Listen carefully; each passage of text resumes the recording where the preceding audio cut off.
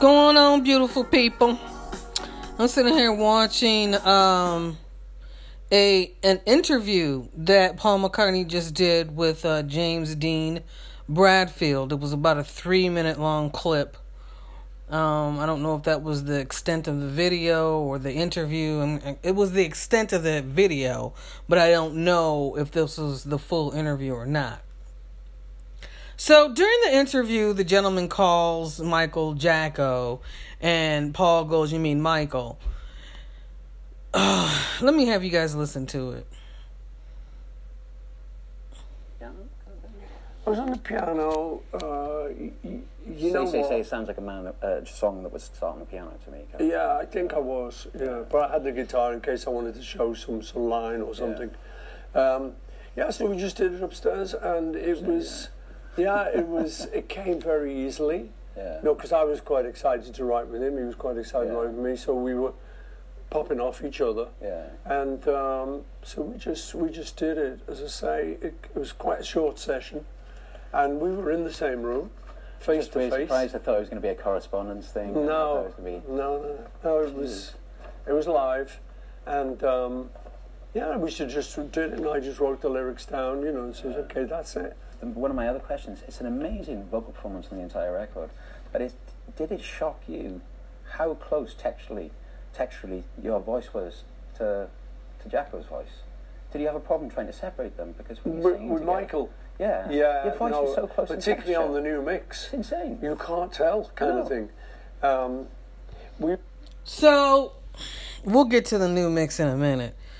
So, the man says Jacko. And then Paul goes, Michael. He didn't say, "You mean Michael," or his name is Michael, but he said Michael. And there were some people in the comments of this video. And there was one person that said, "I love that moment when the interviewer said Jacko and Paul corrected him and said Michael." That wasn't a correction, in my opinion. You guys let me know what you think. But I think it was a clarification. He wasn't defending Michael. I think that he was clarifying that James was talking about Michael.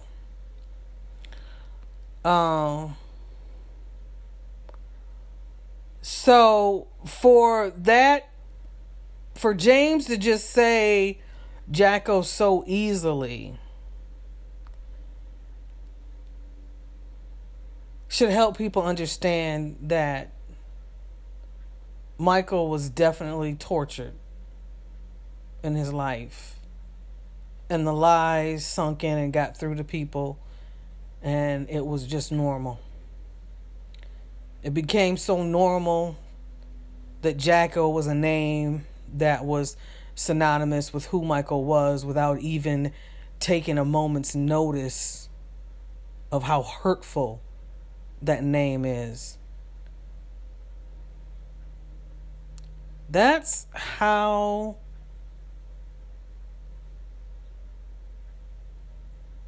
far removed we are from feeling each other's energy.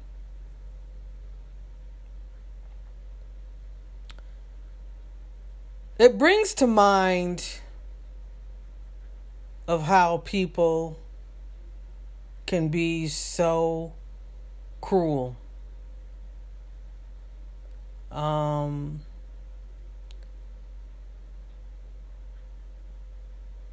There are situations that I've run across in life where I have had to sit back and think how cruel the world actually is.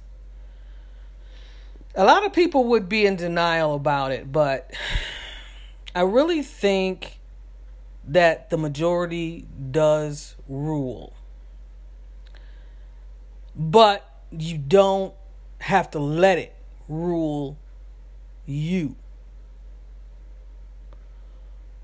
In saying that, we have people who get together in groups, who have organizations, they have sororities, you've got fraternities, you've got the Moors, not the Moors, I'm sorry, religions, different religions. You have the Eastern Stars, you have the Masons, you have VFW, you can be a lifetime member, you have American Legion, you have there are just so many different organizations and groups out there. And in one of my episodes I said, if you do not belong to some type of group, literally, you can't live in life without belonging to some type of group or some type of organization. It's just impossible for you to move along in the world. So, the world is set up so that you have to move in packs, and they make it so that it's very toxic and controlling. And in those packs, there is, in each and every pack, okay, we're gonna call all these organizations, religions, and things like that, we're just calling them packs. So in each and every pack, there is something whereas you have to have the norm. And the norm is you must have sight. You must be skinny. All your faculties must be working. You must be this skin color. And if you're not, you're going to make sure that you are enabling a specific skin color. And if you don't have all of these in this pact, you're going to make sure that the pact that has all of these specifications, that they are put above everybody else, and that you're the servant of them. Now, follow me here. You won't have to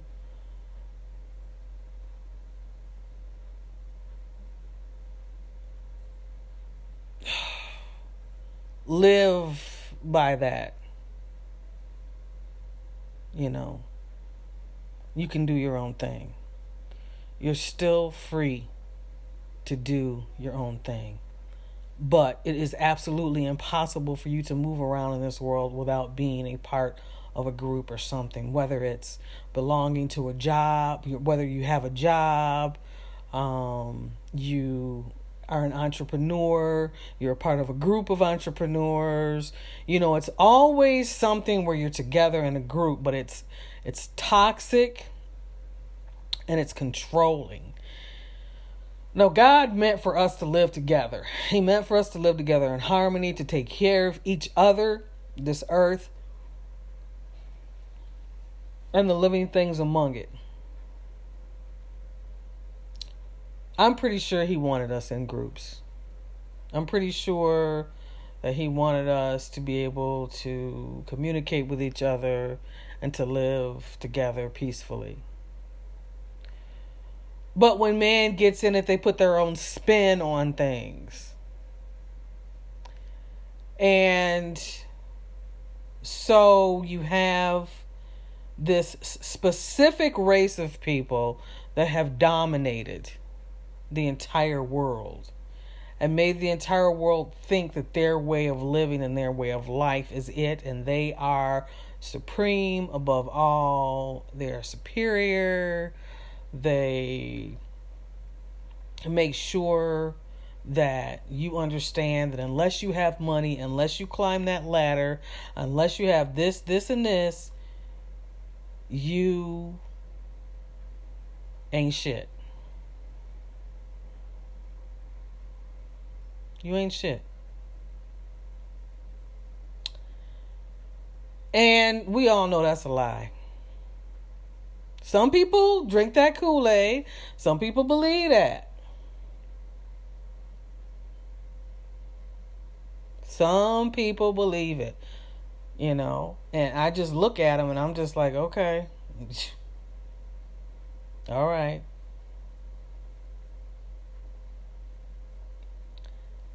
And I think to myself, one day, you're going to hit that fucking wall. One day.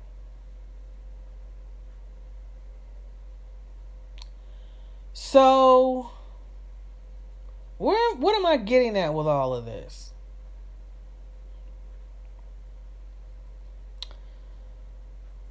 I want to put a nice, good perspective and my opinion on this and what I'm getting ready to talk about here. So we just got done listening to Paul talk to this James Dean Bradfield about he and Michael's collaboration on Say, Say, Say. And there's a remake. And I like to say, when did they do the remake? So evidently that tells you what kind of impression that had on the entertainment field or the music industry to begin with.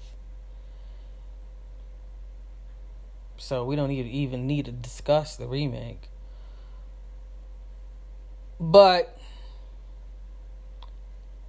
there's a couple other things I'd like to address in this interview. You guys didn't listen to the whole thing. But you can go on YouTube and listen to Paul McCartney on Writing with Michael Jackson from interview with James D. Bradfield. And this is on the Paul McCartney channel. He's only got 887 subscribers. This is on YouTube. It's not very many subscribers for a Beatle. It's pretty fucking poor. But if John Lennon were still living, John Lennon would be fucking... He would have... Yeah.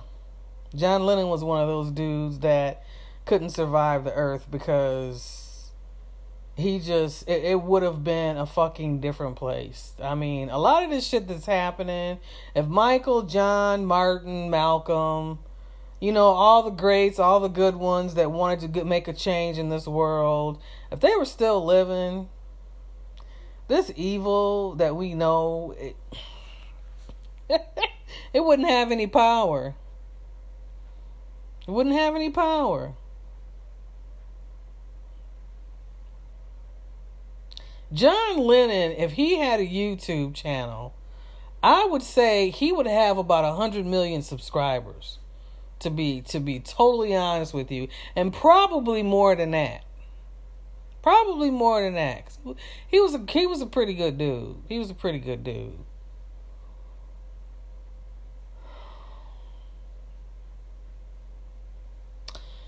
The two things I want to talk about in this video are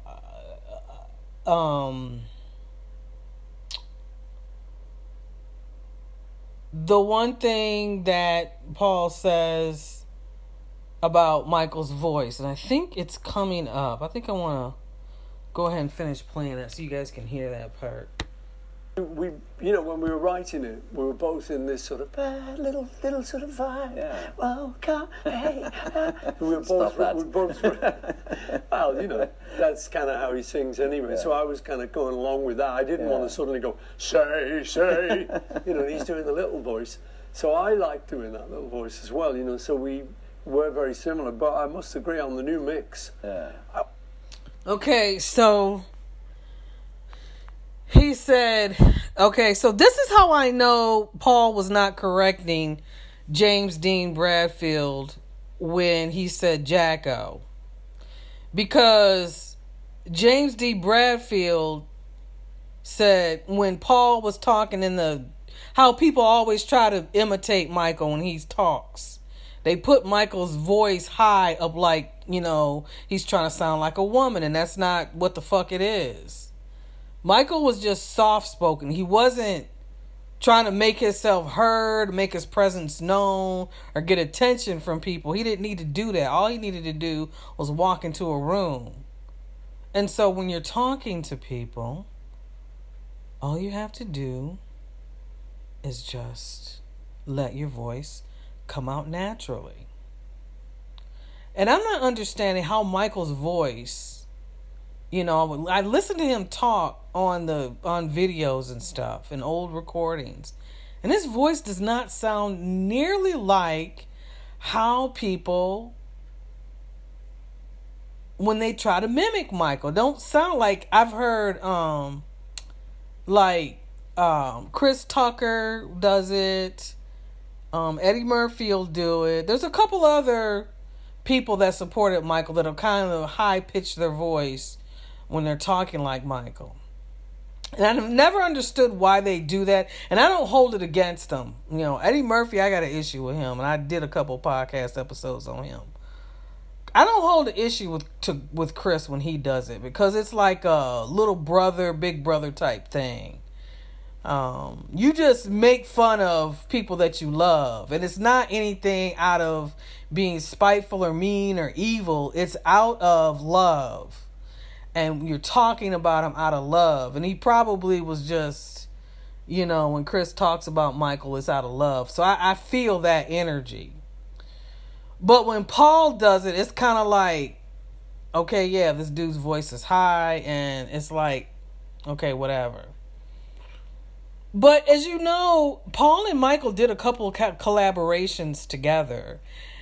And it really did not sound like Paul was trying to reach Michael's vocals. It just sounded like it were two grown men singing. And, I noticed men when they try to have like this feminine, they try to have this feminine way about themselves. They push this, the high tone and like, girl, ooh, girl, you just, they kind of just do a little bit too much with it. And Michael, he was just au naturel. That's just how his voice sounded. And I would like for somebody to put out a podcast, not a podcast, Lord. I would like for somebody to do a study or to do a video or a little biography on Michael's voice and why, people say that it sounds feminine. Because to me, I don't think it sounds feminine at all. I think it just, that's just how his voice sounds. And so, I'm not getting it. So I know that there are different levels to vocals. So all I ever knew was soprano, alto, and tenor. And there are like soprano tenors, soprano altos, soprano, soprano alto. It would go like that. I'm not 100% sure. So I know there's more to vocal cords and bravados and runs and the tones of your voice, because your voice is an instrument. If you can sing and you can carry notes and tunes and things like that, your voice is literally an instrument. So you can play, your voice can do, like if you do different exercises with your voice, do, re, mi, fa, sol, la, ti, do, that's actually an exercise, a voice exercise. You get with a vocal coach. I don't see many of them around today. Because there's not really real music, so why would they be around? They do everything by fucking computer. Nothing's natural anymore. These singers out here wouldn't know how to fucking sing without music to save their lives. But if you got with a vocal coach, the vocal coach could help you understand Michael's voice. And I think, I'm now that I'm talking about it, I think there is a video out there about a guy who talks about Michael's voice. And I wish I would have kept that video because I sent it to somebody. I think I posted it on Twitter. And he was talking about Michael's voice, Michael Jackson's voice. And he was like, there's really not too many people that can do what Michael did because of, it wasn't Michael making his voice do that. It was just, some people would say that it was, and I disagree with that. I think that when Michael was singing, it was him. It was that was his voice. And I don't think that he sounded feminine. He didn't sound like a woman to me at all. It just probably was a lot of men are just turned on by Michael and they don't want to admit it. And so they say that there's something wrong with him. That's what I think it is. I think really internally there's something wrong.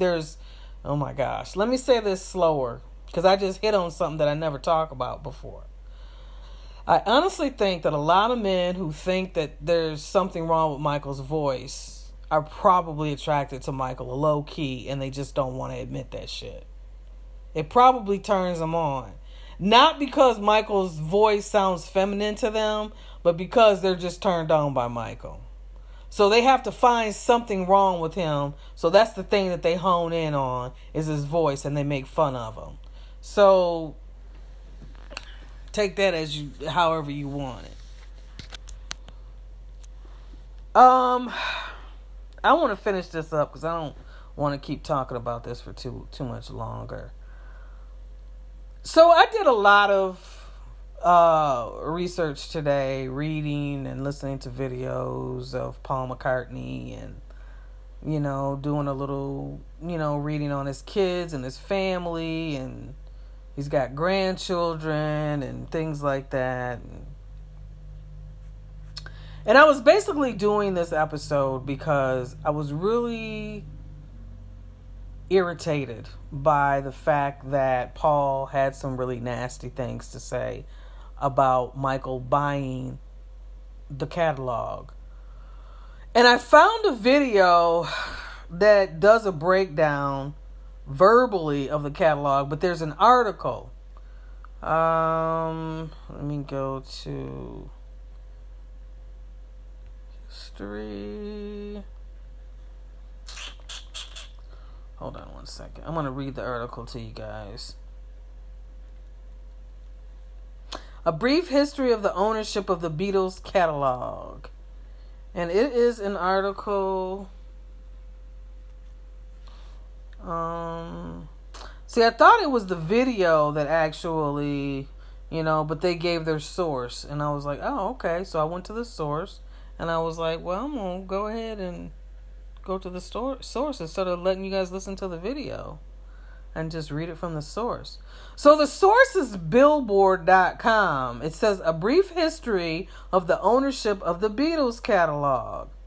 Let me see how long this shit is because I might not even read the whole damn thing. No, it's not that long.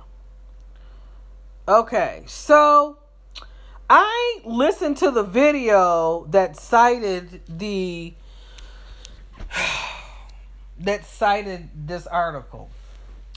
And I took issue with it because they made Paul look like the golden child, which, I expected because he's white and, he was a Beatle.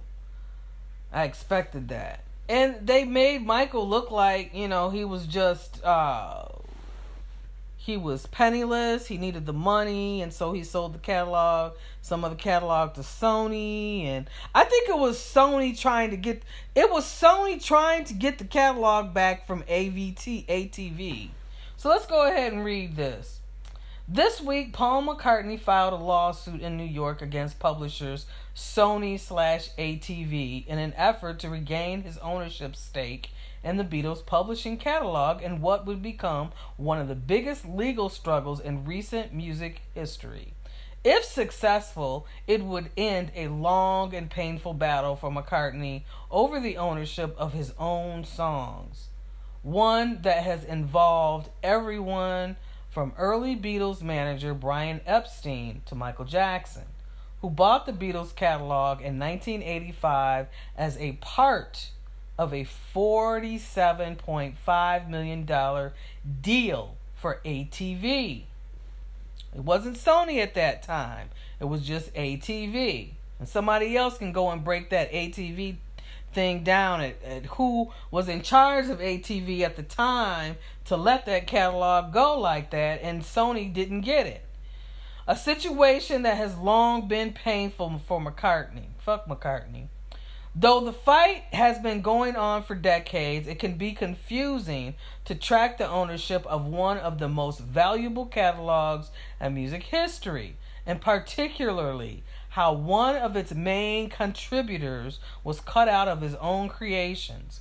Below is a brief timeline of the long and winding ownership tale of the Beatles catalog over the years. Now, hear me out.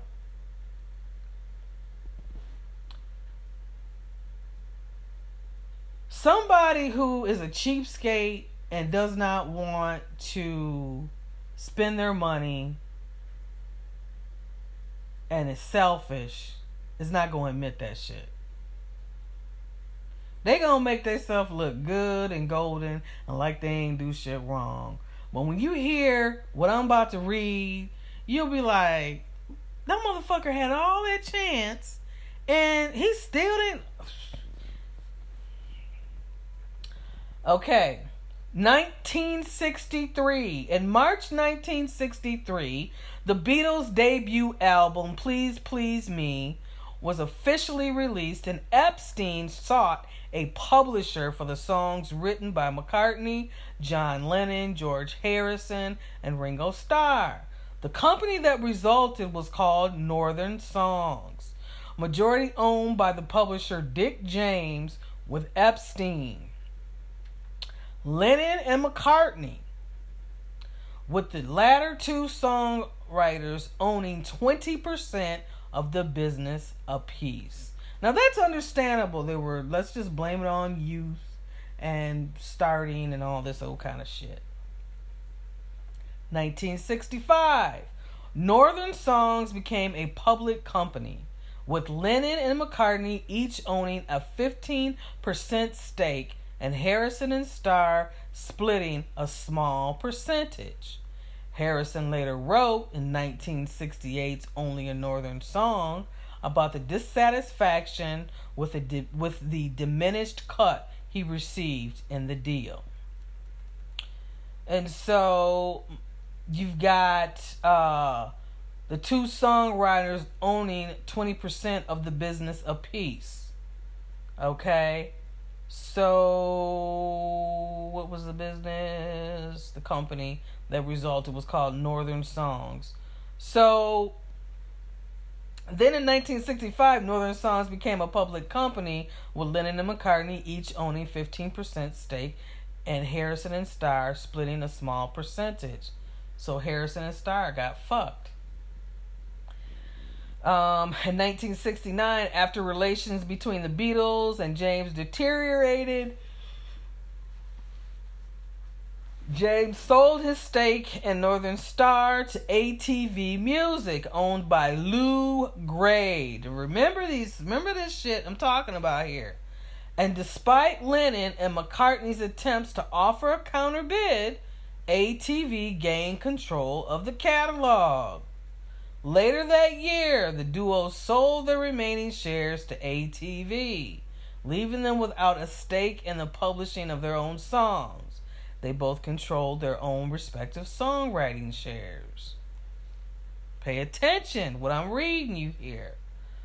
1985, ATV Music, having been acquired by Robert Holmes, a court, was put up for sale. Michael Jackson, who had famously been told about the value of publishing by McCartney during the sessions for their 1982 collaboration, Say Say Say, purchased ATV's 4,000 song catalog for $47.5 million, becoming the owner of approximately 250 Lennon-McCartney songs, as well as tracks by Bruce Springsteen, the Rolling Stones, Elvis Presley, and more.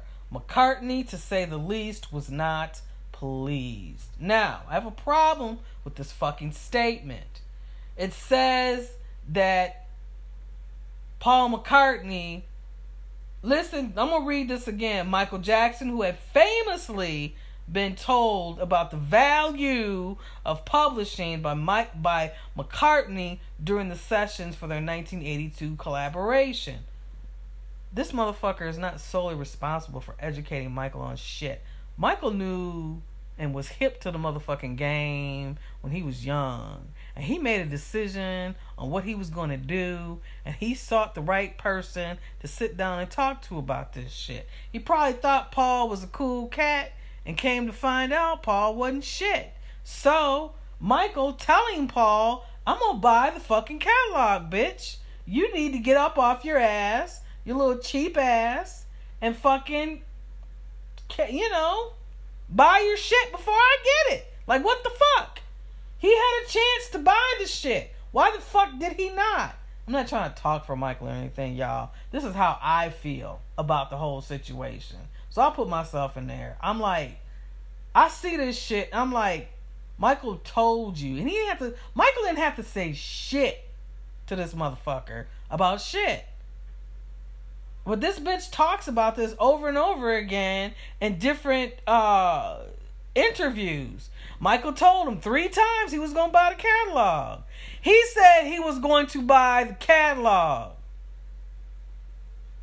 He didn't say he was just out for the Beatles catalog. He was buying up some motherfucking shit, and the Beatles catalog was in it. So, before I buy the catalog, Paul, why don't you go ahead and buy the Beatles catalog and y'all can have it for yourself? Take this opportunity. The door was open. They was opening the door for Michael to go and buy everything. And Paul decided not to dip in and get his shit and dip out. That's his fucking fault. Paul thought, this white man thought, a little black boy from Indiana that came from a 1-bedroom home with 10,000 siblings was going to sit up and hand a white man his fucking catalog. You got to be out your damn mind. You dumb motherfucker. That's your fucking fault. That is your fucking fault.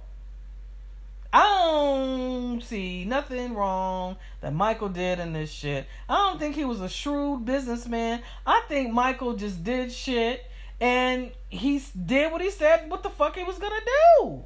Like, what is Paul complaining about? He's complaining because he thought Michael was gonna do him like Elvis Presley didn't do his own people. That's what he thought. He thought that this little stupid black boy was going to buy that shit and he was going to get it for free. And Michael didn't do it like that. I don't want to say Michael made a fool out of him or made him look stupid, but I don't think that was Michael's intentions. It was just a business move. It was a smart fucking business move because a lot of artists don't own their shit. Still today, these motherfuckers did not learn from what the fuck Michael did with his shit. Because Paul McCartney is out here crying. If Paul would just be honest about his shit and be like, look, I'm a cheap ass. Michael opened the door for all of us to go in here and buy our own shit. And we didn't fucking do it. So this is our fault. So, just own up to your shit, Paul. Stop fucking blaming the catalog situation on Michael. Blame it on your damn self, man. You're selfish, you're greedy, you're egotistical, you're arrogant, and, you just fucking need to be honest about shit. Stop filling people's asses with hot air. Because that's, every time he talks, he sits up and says all this shit. Makes himself look like the golden child. But I'm not buying it. So anyway, in 1995, amid reported financial issues, Jackson sold half of ATV to Sony for approximately $100 million, and together the two formed Sony ATV. Music publishing, with Jackson and Sony each owning 50% of the company. In 2006, with financial problems mounting and a potential bankruptcy appearing imminent, Sony negotiated a deal on Jackson's behalf to reduce loan payments on his debts, and as a part of negotiations retained an option to purchase 50% of Jackson's 50% ownership in the future, which would give Sony 75% of ownership of the catalog. According to the New York Times, the catalog was valued at the time around $1 billion. And if Jackson had gone bankrupt, his share of the company would have gone to auction in the proceedings that followed. In 2009, following Jackson's sudden death at the age of 50, his share of the catalog came under the control of his estate, run by Jackson's attorney John Branca and industry veteran John McClain. After announcing their intent in 2016, after announcing their intention to trigger their purchase option of Jackson's stake in the company, Sony officially agreed to buy out Jackson's estate's full 50% of Sony ATV for $750 million, making Sony the sole owner of Lennon-McCartney catalog, as well as Sony ATV's 750,000 songs. 2018. McCartney's lawsuit this week was filed with an eye on the U.S. copyright of 1976, which allows songwriters to return the publisher's share of the copyrighted works released before 1978 after a 56-year period, comprised of two 28-year terms. For the earliest Beatles song, that the term will be up in 2018, with the later songs eligible by 2026.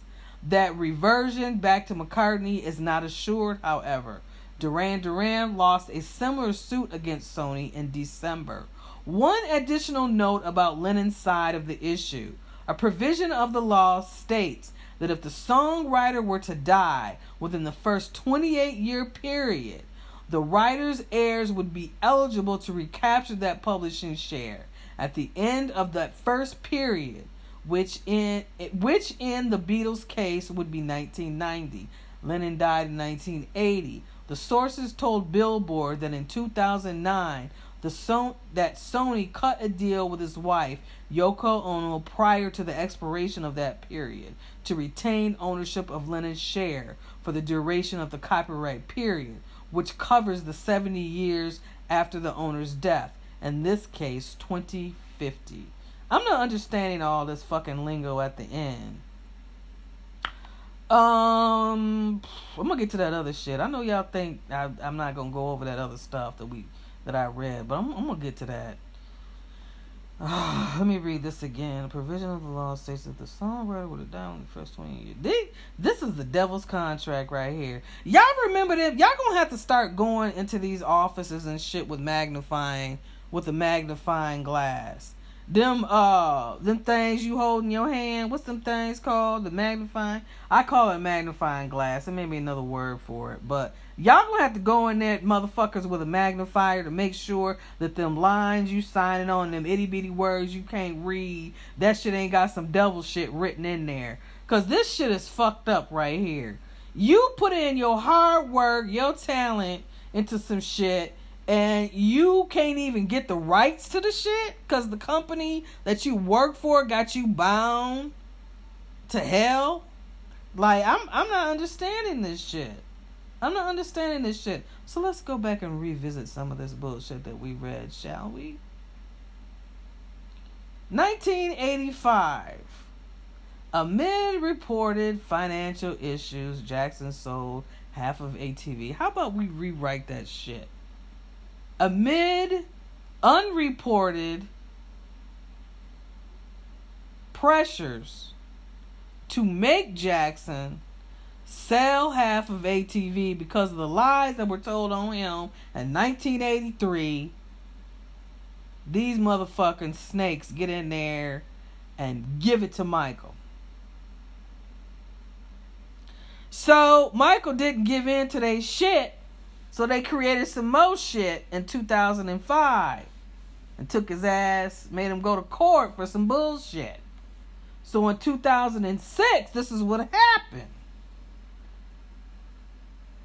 Sony ended up getting 75% of the ownership of the catalog. 75% of the ownership Sony got. Because they fucked with Michael and they fucked with Michael and they fucked with Michael. Michael didn't have no fucking financial problems. These motherfuckers, it was some inside stuff that was going on with Michael. like family stuff, bad, people coming into his life, telling him to do this and telling him to do that. Well, Michael wasn't a dummy. You cannot be a fucking idiot and buy a whole, 750,000 songs. You can't be an idiot and do that. You just can't be stupid and do that. Michael was fucking brilliant. That's what they don't want you to know. They don't want you to know how stupid they are and how brilliant Michael is. They're so dumb, they had to murder him. That's how fucking stupid they were. And then they turn around and they think they gonna make me believe.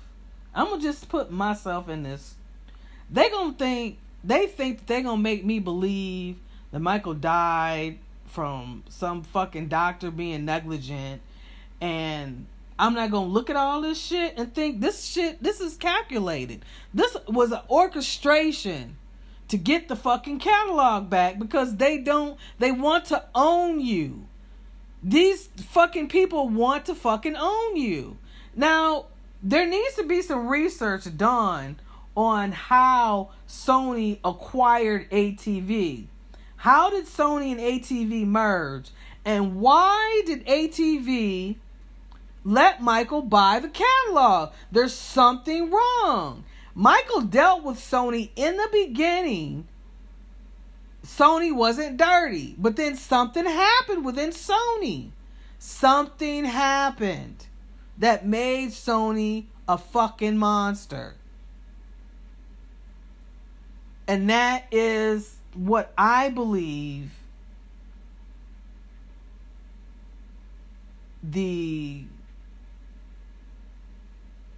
that's what's gonna help us understand everything that's going on. I'm not gonna be descriptive. I'm not gonna say everything clearly, but I'm pointing out a lot of shit, and Sony is really looking like a bunch of rats right now. I mean, Paul McCartney is in there as a rat.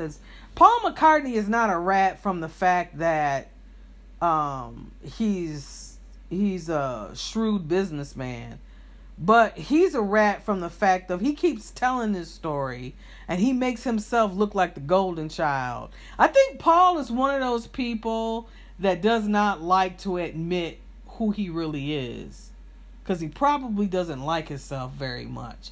I don't know what happened with John Lennon, and I think his murder was set up.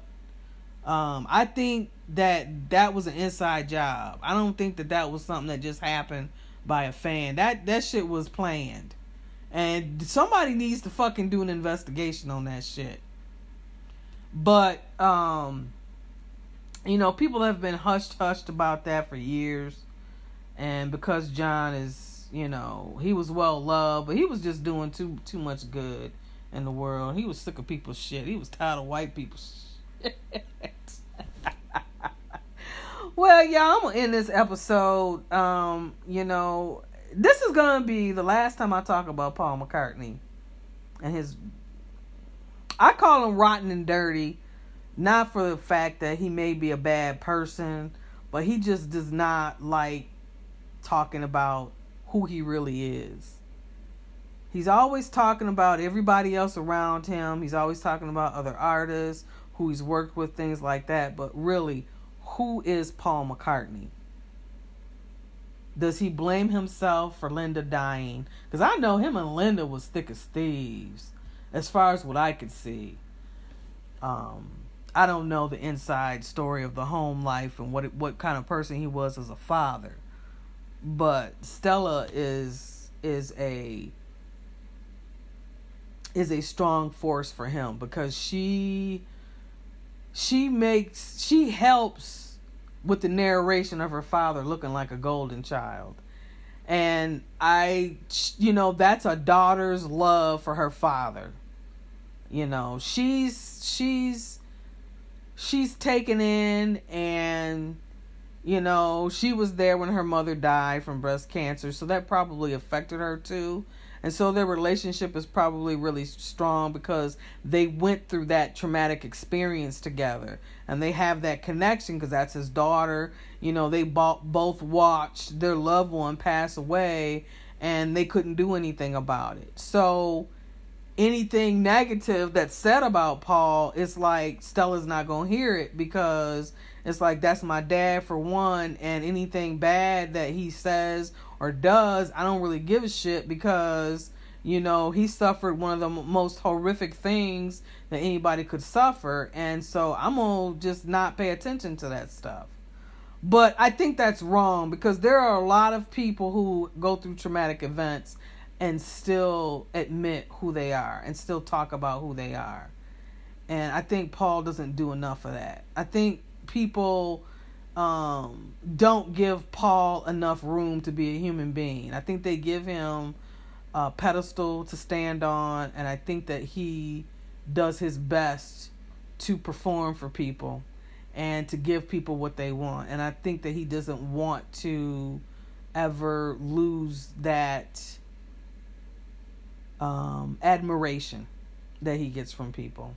I think that it's sad, but I think that he really needs to come clean with him being a cheapskate and not wanting to pay that money that ATV was offering for him to buy the catalog. You know, and at that time, Paul had the money. It was just no excuse for him to not make that purchase and buy the Beatles catalog. And I think that he just doesn't want to look like a piece of shit in front of the world. So, you know, he spends the story, twists it around, make Michael look like the bad person and the culprit, and like Michael's a shrewd businessman, like he didn't give a fuck about anybody. But, you know, white people don't like it when we take care of our own, and they think that we're supposed to do the same for them. And shit don't work like that, because y'all already have shit easy. I know a lot of y'all, we can have this conversation over and over again, but I'm going to end it right there.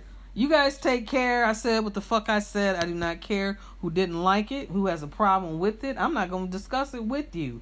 But if you have some things that you want to add to the conversation about Paul McCartney and this fucking catalog, catastrophe of a story, you know, please add on. But, you know, I stand with what I say. You know, Paul is old. He done got old. He's like in his 80s, and, you know, his daughter loves him, and she really trying.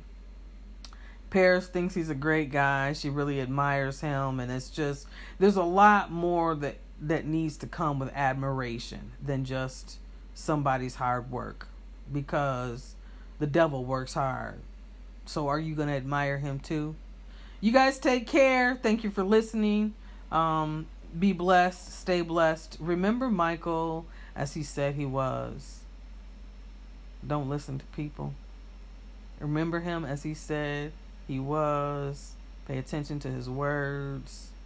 Keep him in your heart. Take care.